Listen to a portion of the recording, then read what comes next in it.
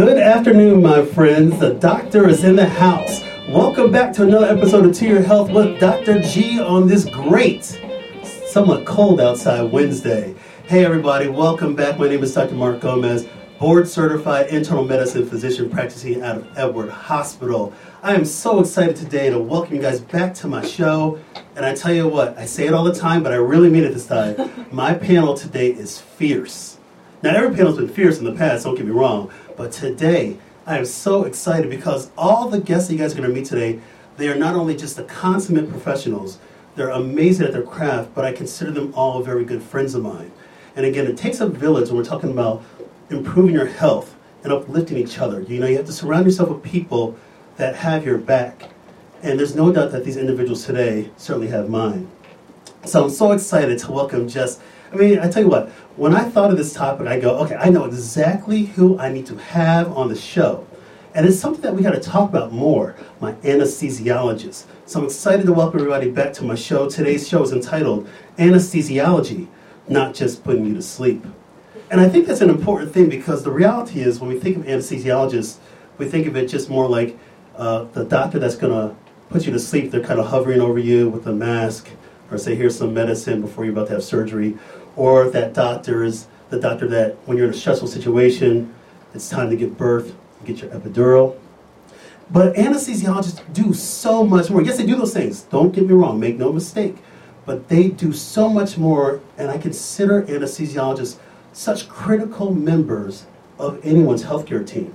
Now, the reality is that most of us will come into contact with an anesthesiologist at some point in our lives. We're not trying to avoid you guys, though, but the anesthesiologist, the reality is that we're going to come to anesthesiologists in our lives. So why not better understand what they do? Because it's much more complex than what we think of on the surface. So I'm excited to welcome my group of anesthesiologists today. We're going to dive into this in a little bit. You're listening here live on Intellectual Radio. Check me out on my website, www.drmarkgomez.com. You know my handles on social media at To Your Health DRG. Hey, I'm so excited to have everybody back here. We're just going to keep this content going. We've been bringing you guys shows for a long time now, and I'm almost at my 1-year anniversary of doing To Your Health with Dr. G. And the purpose of this show, in each and every episode, is to continue to build trust and deliver truth when it comes to health. So I'm so excited to welcome everybody. Before we meet the guests, I got to read a quick disclaimer. Here we go. The content of To Your Health with Dr. G is for informational and entertainment purposes only, and that the content is not intended to be a substitute for professional medical advice, diagnosis, and or treatment. Further details can be found at www.toyourhealthwithdrg.com/disclaimer. So here we are today, continuing this health journey together. And I want you to basically find those people in your lives. Get everybody to listen to this. So we're starting this movement. We're actually not starting. We're continuing this movement, this momentum of health engagement, and make sure people have the best resources. And part of that engagement is eliminating disparities, dispelling myths when it comes to medical care. We understand that medical care and health is complex, but this is about breaking it down and giving you guys the right information to then go talk to your doctors. Find your truths. But get the truth from us because we're not trying to. We're trying to tell you guys what medicine is all about, what health is all about, and we want to make sure that everybody has all the right resources for success. So guess what? I'm so excited. My panel is here today, and I'm going to introduce them to you right now because they're just fantastic. So we've got my first guest. He is no longer a rookie on To Your Health with Dr. G. He's a good friend of mine. He's been on the show before. He actually was on my opioid show. And I advise you guys, if you want to find out more about that, go back on my website. The opioid show is on my website, www.drmarkgomez.com. Check it out. Dr. Hong had amazing insight at that time. So, again, I'm so excited to welcome him back. So let me introduce Dr. Hong because his credentials are deep. Hold on, my friend. Here we go. Dr. John Hong, double board certified in pain management and anesthesiology, founder and president of Gateway Spine and Pain Physicians. Check him out, www.gatewaypain.com. Dr. Hong, welcome back to the show. Dr. G, great to be back. Thanks for inviting me back. Hey, you bet. Hey, when we were coming up with the show, I was like, I got to get you on the show. And I was so impressed by what you did the last time on the opioid show. So welcome back. Please tell us about where you did your medical school, where you did your training, and kind of what, maybe an opening statement of what anesthesiology means to you. Yeah, great. I did my medical school training at Tufts University in Boston, and then I came out to the great Midwest here for after a surgery internship, and I came out here for anesthesia residency at Rush University Medical Center. That was 3 years, and then after that, I went on to a pain medicine fellowship at the University of Illinois at Chicago. Okay. And yeah, I've been in private practice ever since.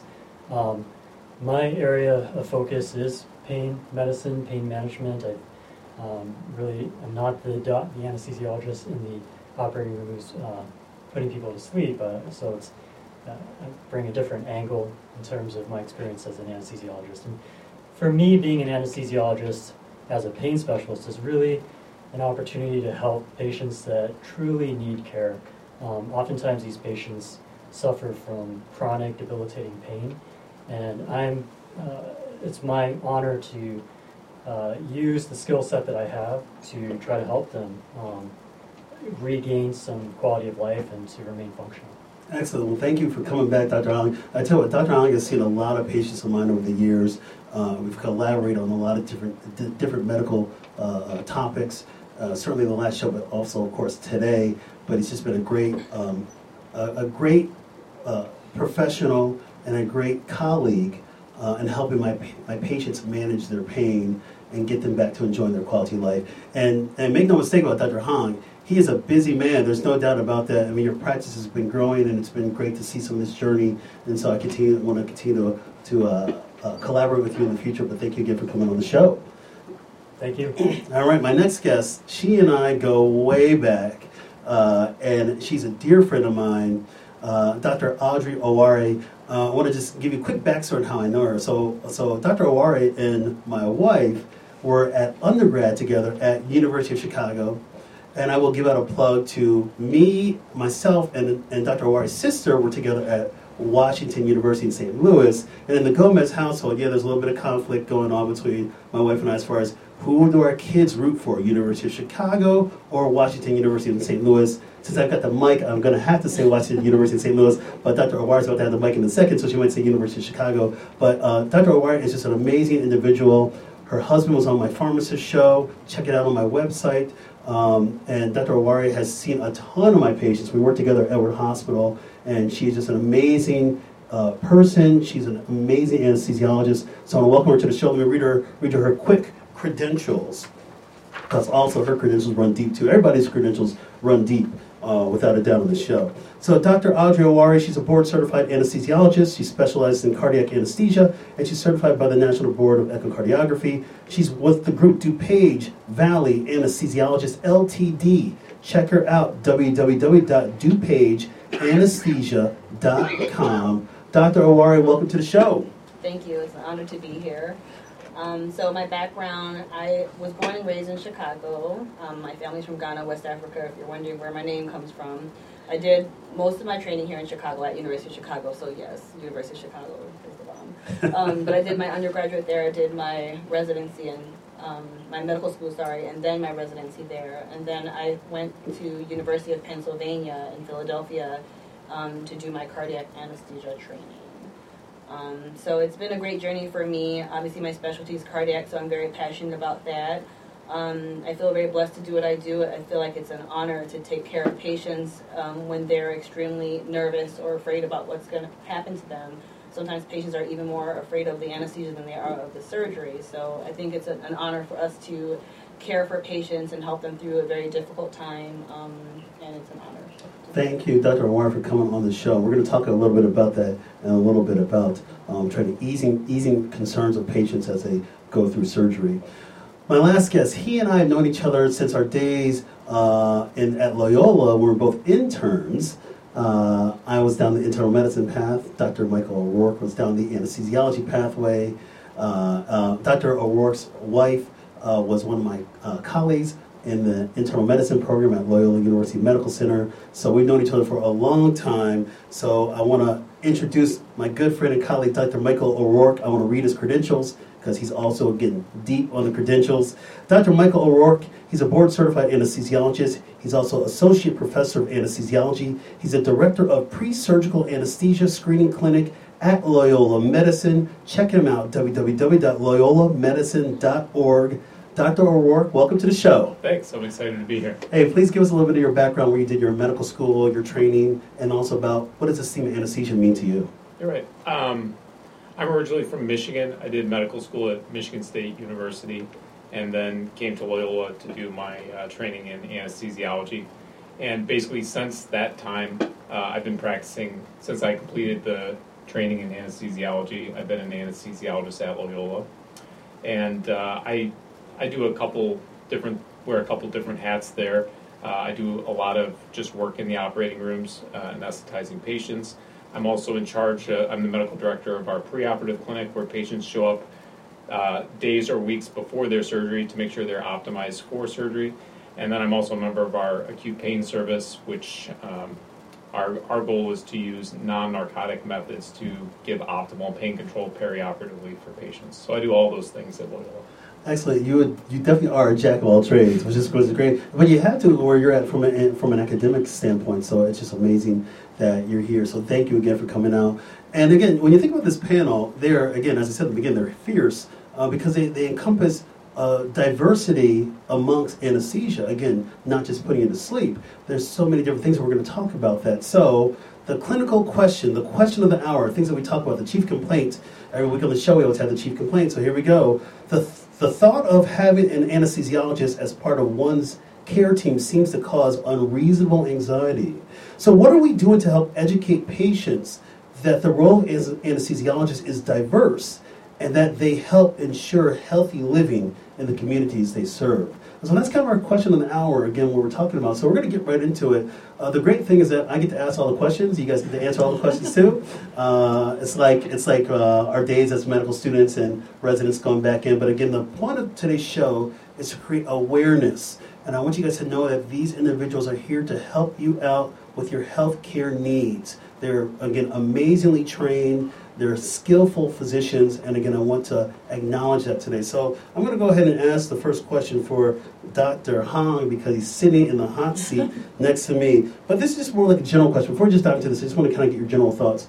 What are your thoughts about just health right now going on? You guys see things from an anesthesia standpoint. I see from an internal medicine standpoint. But what are your thoughts about just kind of the challenges that we face, the chronic disease, the burden in this country?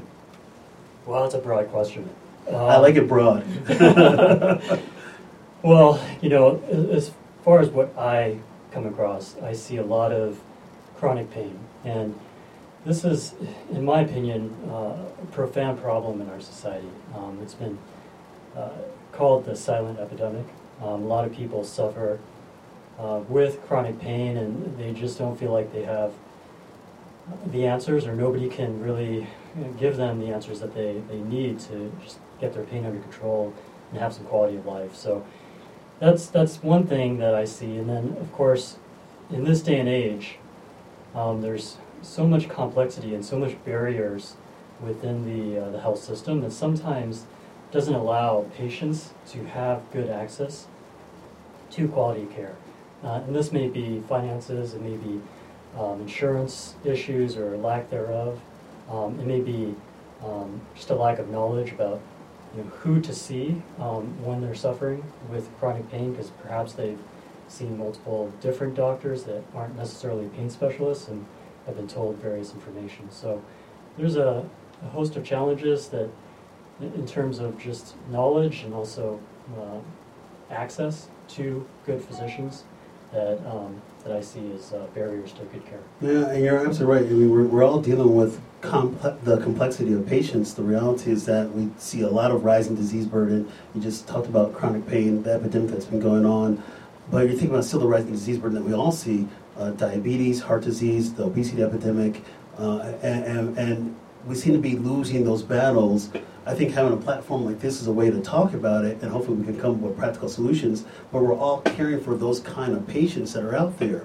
And so we want to make sure that we try to do our due diligence, but we've all had to kind of evolve ourselves to be able to take care of the patients, and nothing's necessarily kind of cut and dry anymore. I know I certainly see it as an internist, and yes, people may be living longer, but there's certainly more burden going on. Let me ask this question to Dr. Aware. So you're doing a lot, seeing your patients, of course, and again having a specialization with cardiac anesthesia, but you're seeing the burdens of heart disease. You're seeing the fact that people need to have open heart surgery. What's kind of your general thoughts on just like the lifestyle and the chronic disease burden that we're facing in this country? Well, it is challenging, just because we do see patients with so many diseases, as you've mentioned, diabetes, kidney disease, heart disease. So it's very challenging, and we see the end of it when patients are in the operating room needing surgery, and then we have to deal with all those comorbidities and those illnesses. But I think if we work from a more preventative stance and patients having an understanding of how their lifestyle affects their body and causes illnesses potentially, how smoking can cause, problems down the line, or how what we eat can cause problems down the line, or lack of exercise. It all contributes to problems that now when you become ill, then that makes your care much more challenging. So if we can start more as a preventative mechanism to help patients kind of understand, that will really help you further down the line. Excellent. Mike, I want to ask you this question because you're really involved on really the pre-surgical side of things, also educating and teaching the next generation of anesthesiologists. How do you kind of see things? I mean, you see people at their most vulnerable before they're getting ready to have an operation, but you're seeing the disease burden. How do you kind of address that, or how do you just think of are there any other practical solutions that we could be doing out there? Not to say that people can't, we want to, I've talked to a doc before and he goes, I want to do so well with preventative medicine that I actually want to be put out of business. So that's a very interesting thing. But you're still seeing the chronic disease burden. So how are you educating the next generation, or even some of your colleagues, on how to deal with more of these complex patients? Yeah, I guess I think about that two ways.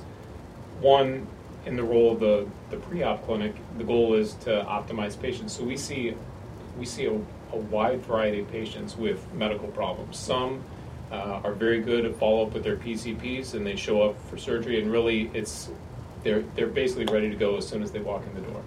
We see other people that have a surgical issue, and this is their first contact with the healthcare system in 5 years, 10 years, maybe their whole life. And those people, it can be a real challenge if you show up, say, a week to 3 weeks before a major cancer surgery or other surgery, and you've really had no healthcare, for your life. So, for my role in the pre-operative clinic, it's very interesting just to see those differences between people, and we really, the goal of the clinic is to really get things under control as quickly as possible, and we really rely on other folks like our internist colleagues to help us with that, to make that happen.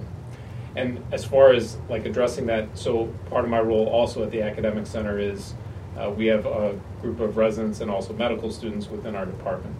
And so part of my role there is to educate them about anesthesiologists really need to be well-versed in all body systems, because a lot of that affects your perioperative care.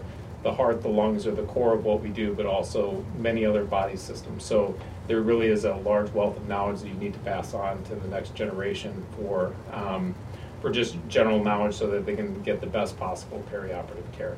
Thank you. I think about just you guys are speaking my language. Even though you are all specialists in what you do in your craft, a lot of the themes hold true throughout medicine, even for me as a primary care doctor, because again, you guys are seeing a lot of the things that I'll see. You're seeing them maybe in a narrow window, but you guys can all look very broadly at the care of the patient. And so I think that's great that we can have some collaboration, and hopefully as we continue to collaborate, we're able to move the needle and make differences in people's lives. Of course, from an anesthesia standpoint, we think about we want to get people successfully through their surgery and everything. I want to take a step back, because we all know about anesthesiology, but I want to take a step back about what are kind of the origins of anesthesiology. So I'm going to ask this question to Dr. Aware. What are some of the origins of anesthesia? How did we get there? I think of the old images that we see in old, historical movies, and somebody with some ether and a napkin, or somebody having some drinks, and then tell them to bite on on a belt, and then you kind of go from there. But what are some of the origins of, like, I'd probably say more like modern anesthesia? Right. So anesthesia has been around for centuries. In the 1800s was really when anesthesia really started to take off, and it was actually when anesthesia was first described as a specialty to help render a patient unconscious and not feel pain. In the 1900s, and so in the 1800s when they had things like chloroform and the ether. But in the 1900s was when most of our IV anesthetic drugs, our inhalational anesthetic drugs, our local anesthetics that we use for regional anesthesia and that Dr. Hong uses, and our muscle relaxants are actually developed in the 1900s. So that's really when it took off and a lot of the advancements in anesthesia came. Excellent. Well, thank you for that historical perspective. And we always talk about innovation, and we've had to have innovation in medicine to go from the days of chloroform and ether to where we're at now. Obviously, it took innovation and it took refining of techniques. So let me ask this kind of question. I'll ask this question to Dr. Hong. And even though you practice medicine, your practice scope is really more chronic pain management, but you're still using anesthesia, certainly for your regional type procedures. So what are some of the kind of, like, people ask me all the time, what are some of the side effects of anesthesia? Why don't we start out with, like, if you're going to do like a regional procedure, a nerve block, for example, what are the kind of things that people may expect? There are various types of injections that we do, either to numb nerves or to burn nerves to stop the transmission of pain. We're also using various medications like local anesthetics and steroids to reduce inflammation. So what's important to point out is there's not just one single type of injection. People oftentimes come to see me and said, I had a back injection. And I'm like, well, that's kind of like saying I had surgery. So there are many different types of injections. So what to expect varies depending on the type of procedure being performed.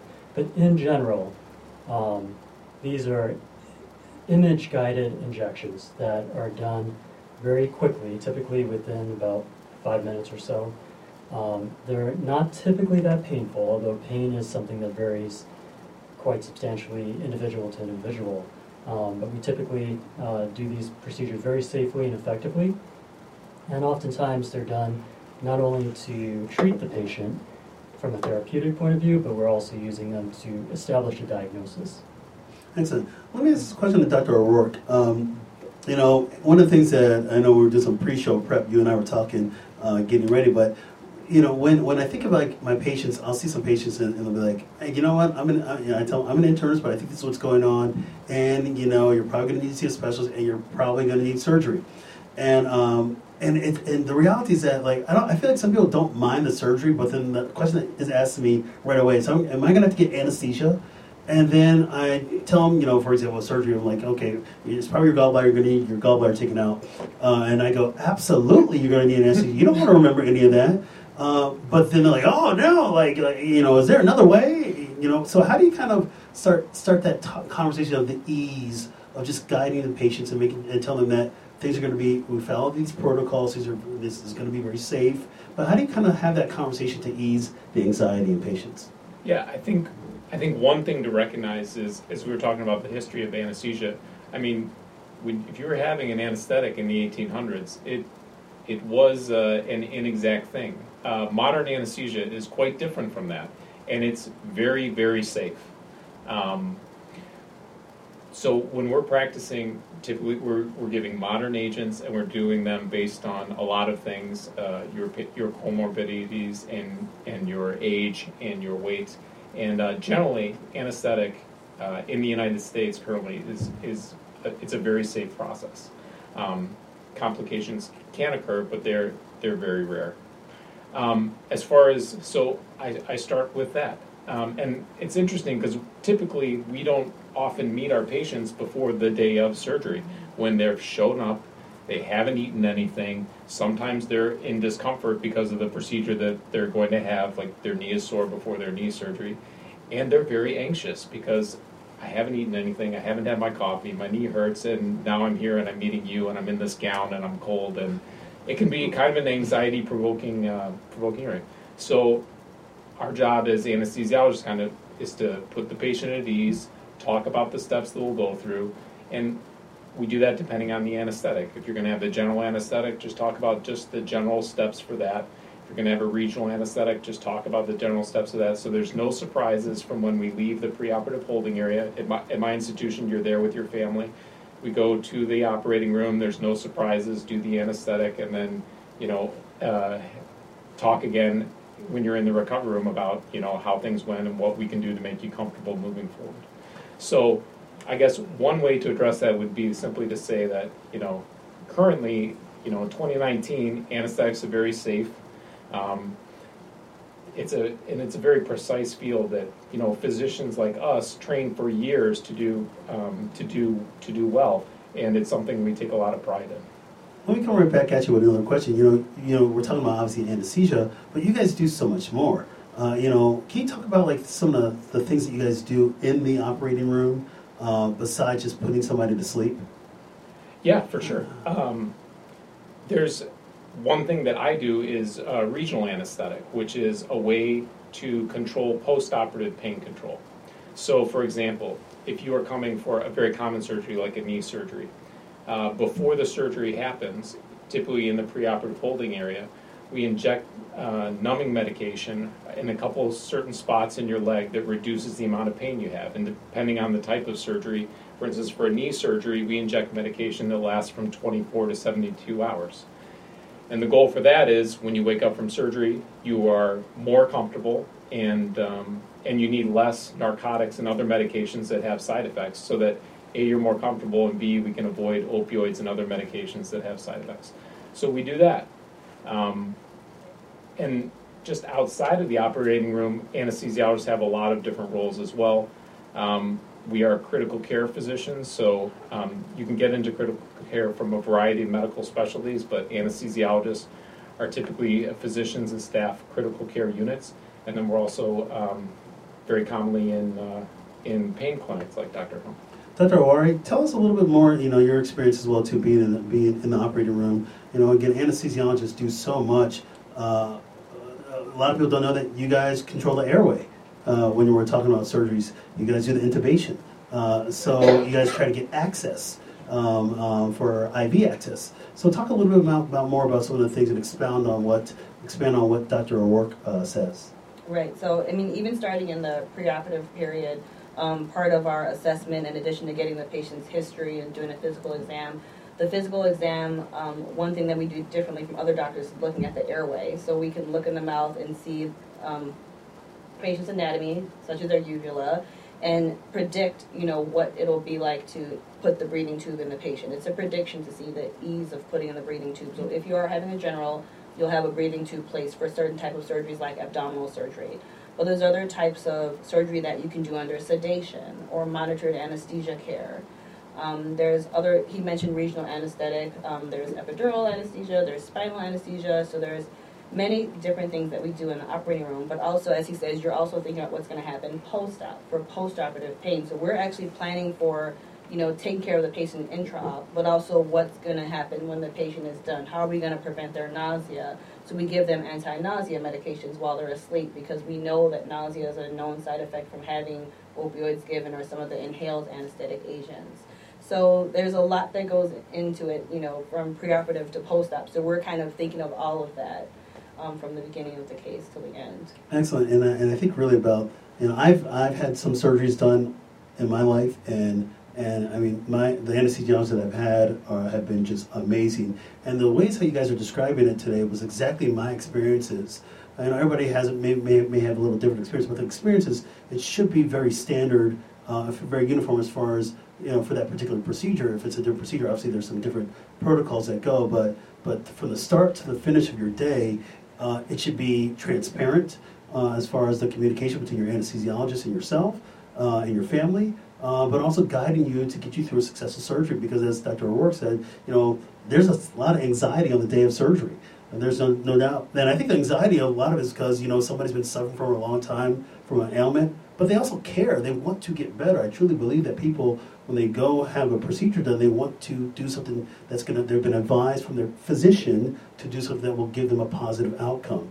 And so they're there to help you out and those kind of things. I want to ask Dr. Hong this question because, again, I want to really paint this picture again, the anesthesiologist, and I want to go back to a little bit more of the training that's required. So can you just describe, Dr. Hong, how long the residency program is for anesthesia? What kind of fields are you guys doing? Is it when I know you might start out more broad, but you might get more narrow focused as you get towards the end of residency. But can you describe just a general appreciation out there for anesthesia residency? Sure. Well, after medical school, we do a 1-year internship, and that can be in various disciplines such as medicine or surgery. I myself did a surgical internship. And then after that, there is a residency for anesthesia, which is typically 3 years long. And it's a progressive training, of course. You start off being supervised, but then by the end of your residency, you're very proficient. You have quite a few number of cases under your belt. And during the residency, you can think about specializing or not specializing, and there are various subspecialties of anesthesia, including cardiac anesthesia, pediatric anesthesia, and pain management, which is what I went into. Excellent. So let me ask you guys this question. So I want to change themes a little bit, and I want to go back to some again general kind of themes. I just want to get a couple more locked-in descriptions. Can Dr. Owari, can you explain the difference between general anesthesia and regional anesthesia? And then maybe we'll talk about what spinal anesthesia is. But can we talk about some of the differences so people out there can understand the approaches that they may be offered based on their particular situation? Okay, that's a really good question. So general anesthesia is when the patient is rendered completely unconscious, no idea what's going on. Most general anesthetics, we do place a breathing tube. So if you're having bowel surgery, you can't be breathing on your own. So we will place a breathing tube, put you on a ventilator, and monitor you and make sure that you're safe. Again, monitored sedation is maybe if you're having like a bunion surgery or a carpal tunnel or something, then you can give IV sedation to make the patient fall asleep. However, they are breathing on their own. There's no breathing tube. They just might have some extra oxygen given through a nasal cannula in their nose or an oxygen mask. Regional anesthesia, as he mentioned, was where you get, say if you're having orthopedic surgery like knee surgery, as he mentioned, you're just getting local anesthetic placed around the nerve, and so it's causing numbness to the extremity that you're having surgery. And that really helps for the post-op period, like he mentioned.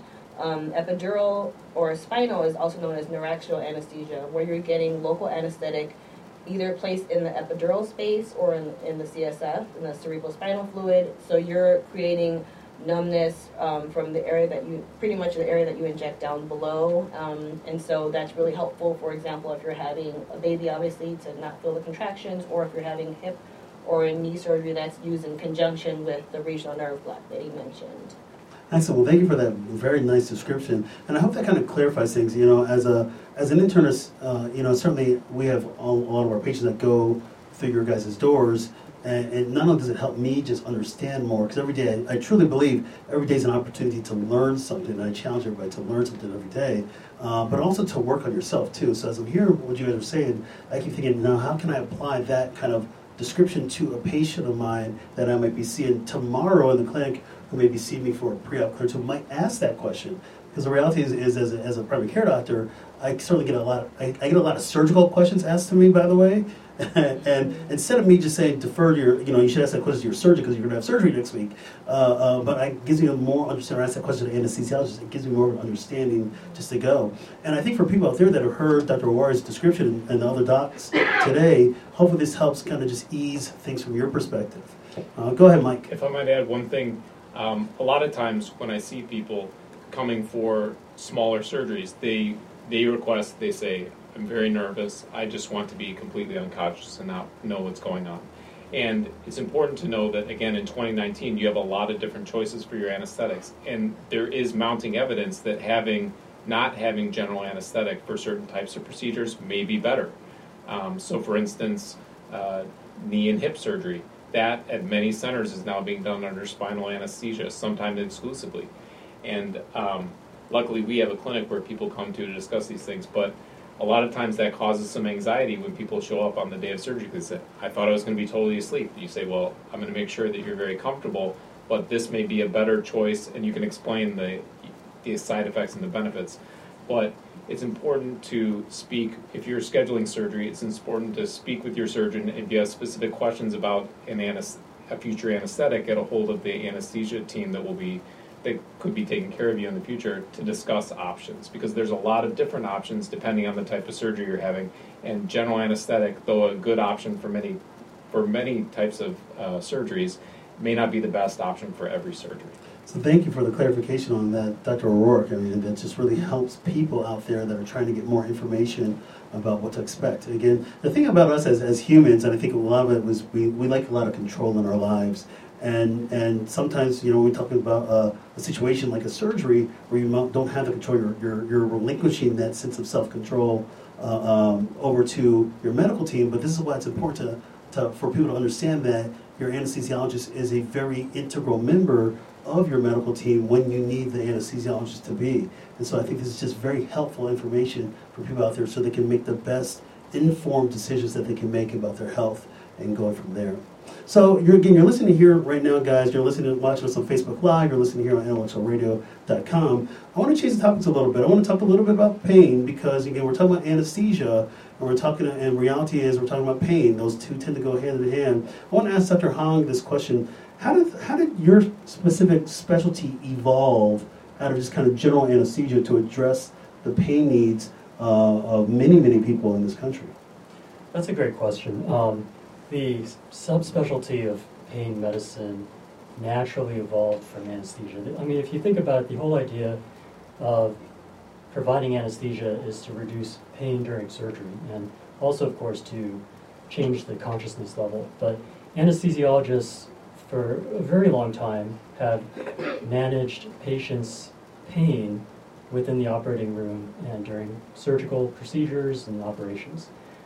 So over the span of the past 40 to 50 years, there's been anesthesiologists that have branched off and specialized more and more, first in regional anesthesia. So as Dr. O'Rourke mentioned, we're numbing nerves to anesthetize certain parts of the body. And then more fully into pain medicine, which has really evolved into its own specialty. Pain is complex, and it involves an understanding of anatomy, physiology, psychology, psychiatry. And so, there's been quite a few advancements within the field itself. So the specialty itself has really evolved into its own discipline. Doctors like me that are anesthesiologists have many times branched fully into being dedicated to this subspecialty. And so, I think about, there's so many countless different options that are out there, and Dr. O'Rourke mentioned earlier about the role of trying to avoid the high power medicines, the narcotics, the opioids. We think about pain medicine. I certainly think as a primary care doctor, I say, all right, let's start, at basics, Tylenol if you're able to tolerate, ibuprofen if there's not any contraindications, and then you kind of start from there. Let me ask this question to Dr. O'Rourke. What's your kind of general approach when you're thinking about pain, and even as you advise the residents on how to manage pain? What's your kind of general approach on that? Yeah, the buzzword for this is multimodal analgesia, which means using a variety of different medications. And again, it depends on the type of surgery you're having. If you're having a bunion surgery, you're probably just going to be on Tylenol with very minimal discomfort. If you're having a large abdominal surgery with a large incision, you're going to be in the hospital for a couple of days, and you're going to require different methods. So the first thing is, what type of surgery are you having? And then the second thing would be, we try to use a variety of medications, and in 2019 that means a variety of non-opioid medications first, and that can include a variety of things. Regional anesthesia techniques like nerve blocks or epidurals. For an abdominal surgery, an epidural, and now there's other regional techniques that can be used to numb the abdomen where you're having the incision. And then beyond that, medications from different drug classes, and there's a lot of different types of pain medication drugs that are non-opioids, and so typically for any given surgery you would be on a variety of those medications depending on your medical history and the type of surgery you're having. Some of those are better than others, and that's something that the physicians on your care team when you're having surgery can help you make that decision. But the big word is multimodal analgesia, which means we're going to use a lot of different types of medications and regional anesthetic techniques to control your pain perioperatively. Thank you. One of the things that I see as a primary care doctor, one of the most common complaints when somebody comes into the office is for musculoskeletal disorders, musculoskeletal pain, knee pain, elbow pain, back pain, neck pain, you name it. That's probably the most common thing I see. And really, as a primary care doctor, I try to figure out how can I best address that, and trying to use this multimodal analgesia approach and try to keep things simple. But also, I like to try to incorporate other techniques that are out there. Whether if it's just your knee, maybe you need to go see a physical therapist. So I try to look for our allied health colleagues to see if they can help out chiropractic, acupuncture. We just want to try to throw the whole kind of quote unquote kitchen sink at people to manage their pain in a fast way, an expedited way, but also to avoid some of the narcotic ways of doing it. Let me ask this question back at Dr. Hong. Some people may have gone through that whole kind of thing that I just laid out. They've done the medical doctor, they've done the allied health specialist, and then they have to kind of get to that point where they say, well, my only option is maybe narcotics. How do you kind of just evaluate that? There's a lot of concern these days about narcotics or opioids, and there was a period of time not too long ago where we really prescribed a bunch of opioids, and there's a growing awareness of just the lack of efficacy long term, as well as the risks associated with opioids. And so our goal here is when we have a patient that is not improving with those first-line treatments like physical therapy, anti-inflammatories, rest, we as pain specialists want to evaluate them and determine exactly the source of their pain and figure out what we can offer them to address their pain quickly, because my concern as a pain specialist is when acute pain becomes chronic, because chronic pain leads to disability on all levels, psychologically, socially, physically. So I want to try to short-circuit that downward cycle of pain as quickly as possible. Thank you. I know one of the things that a lot of people ask me now is the rise of medical cannabis, and this show's not medical cannabis. I may do one in the future, who knows? But again, that's another option that people are coming out. I'm not saying I'm for or for against, but I can say this: no major medical organization has come out and endorsed medical cannabis as a mode of treatment for chronic pain. Who knows what the data may show down the road? But again, no major medical organizations come out, at least that I'm aware of. I know the American Board of Internal Medicine has not come out. I don't know if the American Society of Anesthesiologists has made a statement. Are any of you guys aware of that? I don't think they've made a statement regarding this. It's interesting, politically, in the state of Illinois, there's actually a new act that was passed called the Illinois Opioid Alternative Act that was just rolled out, and they're saying that anybody who is currently using opioids or is a potential candidate for opioids can now qualify for a medical cannabis card. So there's it's an interesting time that we live in regarding the cannabis issue, because there is some evidence that it can help with pain issues, and my hope is that over time we'll validate that better one way or the other. Yes, exactly. Well, what I want to do with this now, I want to make a transition to our myth versus fact section, something that I do all the time on the show. And really, to set this record straight at the beginning of the show, I was talking about the reason why I wanted to create To Your Health with Dr. G is to help not only eliminate some barriers, but also to dispel some myths. And we're talking about building trust and delivering truth. So I'm going to ask this question, myth versus facts, how it works. Super simple, kind of more like rapid fire. I'm going to say a statement, and then my panelist is going to maybe give a statement or two back on what they think it is. Maybe myth, maybe fact, but or maybe both. I've had some cases here, some statements that I've done on this show, and it's been both. But I want to just try to set the record straight to give people information out there so they can talk to their doctors and find ways forward in their healthcare. So the first statement goes to Dr. Owari. Here we go. Myth versus fact. Here we go. Here's a statement. If there is a dosage miscalculation, anesthesia can wear off before surgery is over. That is a fact. If you don't give enough anesthesia, then absolutely it can wear off, and then depending on the drug, then you have to give more. As mentioned before, we give our drugs, it's weight-based, so if for some reason you don't have the correct weight or if you didn't give enough, it can wear off before. A lot of our drugs are meant to wear off with time, and then a lot of our drugs can be reversed. So that's obviously the plan for anesthesia to wear off eventually or to be reversed. But if you don't give enough anesthesia, then it can wear off earlier than you want it to, and then you'll have to give more. This is why you guys are so skilled at what you guys do to make sure that we have the positive outcomes that we want our patients. Here's the next statement. This is for Dr. O'Rourke. Here we go. Myth versus fact, the anesthesia version. Here we go. Anesthesiologists leave the operating room after the surgery begins. That's generally a myth. There's actually a couple different ways the anesthesiologists practice. One that I'll be doing tomorrow is I'm the one person in charge of the anesthesia for the patient. So I greet the patient, I take the patient to the operating room, I'm with them for the entire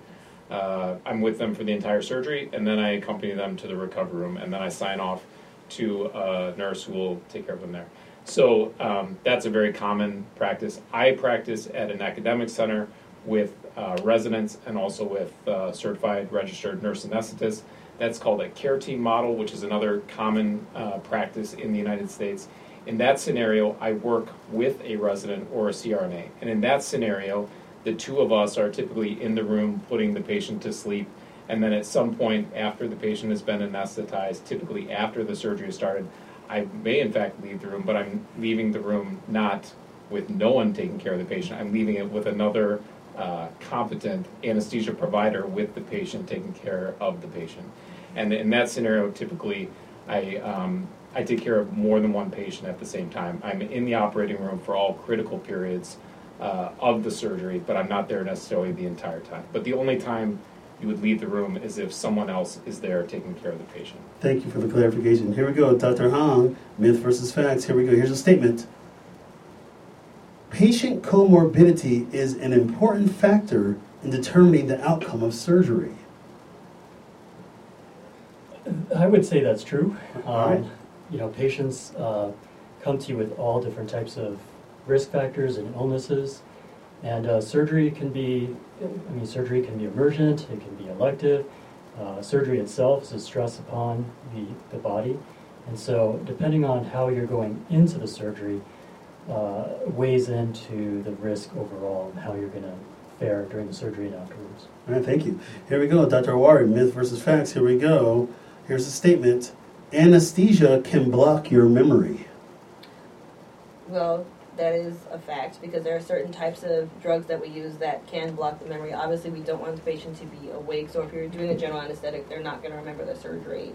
But certain drugs that we use, certain anti-anxiety drugs, Versed being a common one, can cause some amnesia. I've had it myself before a surgery, and I'm like, I know, they gave it to me in pre-op, and I know I was awake until I went into the operating room and they got all the monitors on, but I don't remember any of that. So I did have some amnesia, even though I was awake before they actually put me to sleep in the operating room. So that is a fact. Oh yeah, I've been in those shoes too, and it's like, oh, all right. Next thing I know, I'm in the recovery room. All right then, there we go. Here we go. Myth versus facts. We'll do a couple more of these. Here we go, Dr. O'Rourke. Here we go.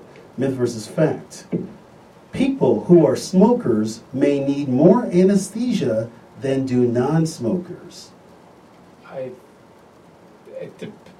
It depends. I'm going to say that's generally a myth, but it depends on the type of anesthetic we're talking about. But generally, there are risks of anesthetic associated with smokers, but generally, especially for IV anesthetics, the dose is typically the same. And so, it's interesting. I want to piggyback on that. You mentioned earlier that there's so many different types of anesthesia when it comes to surgery, and so many things that are just not general anesthesia. I think as my patients that are smokers, I think of suddenly like irritated airways, and if that could be an issue, certainly when you're going to go ahead and certainly obviously intubate the patient if you have to intubate them. But if you're talking about obviously the IV anesthesia or something like that, this may not be. It might be a moot point. Yeah, but there's definitely when you see someone. You can tell how long someone's been smoking when you're taking care of them and when you're placing and removing a breathing tube. Someone in their 20s who smokes, 30s, 40s, 50s, 60s. You've seen it. You should stop smoking. Everyone should stop smoking right now. And there you go. And I should reference, I did a show on lung cancer, so certainly go back to that on my website, www.drmarcombs.com. We'll do a couple more of these. Here we go, Dr. Hong. Here we go. Here's a statement. Chronic pain is a normal part of aging. Well, it is true statistically that as you age, things tend to wear out. And as a result, joints can get painful, muscles get painful. But we don't have to go down without a fight. And I treat quite a few aging elderly patients that are otherwise healthy, that want to stay active. And if you are burdened by pain and you get less active, it really has a ripple effect on their whole state of health. So yes, pain does occur generally as you get older, but in 2019 we have tools that can very effectively treat pain so that aging individuals can remain active. Excellent. And I'm going to throw this one to Dr. Awari. Here we go. You'll like me for this one. Anesthesiologists are critical members and key members of the patient's healthcare team. That is a fact. I lobbed that one to you. Like I said, anesthesia is a very complicated field. Obviously, we're part of the care team. We communicate with our surgical colleagues to, formulate a plan for the patient, communicating with the patient, talking about comorbidities and what's the plan. Because, even though most surgeries may require a general anesthetic, maybe if they have lung disease or, heart disease, maybe they wouldn't tolerate the general anesthetic. Maybe a spinal might work better for those patients. So again, there's a whole planning that goes into it, and we are partners with you as the patient, partners with the surgeons and the whole surgical team, the nurses in the operating room.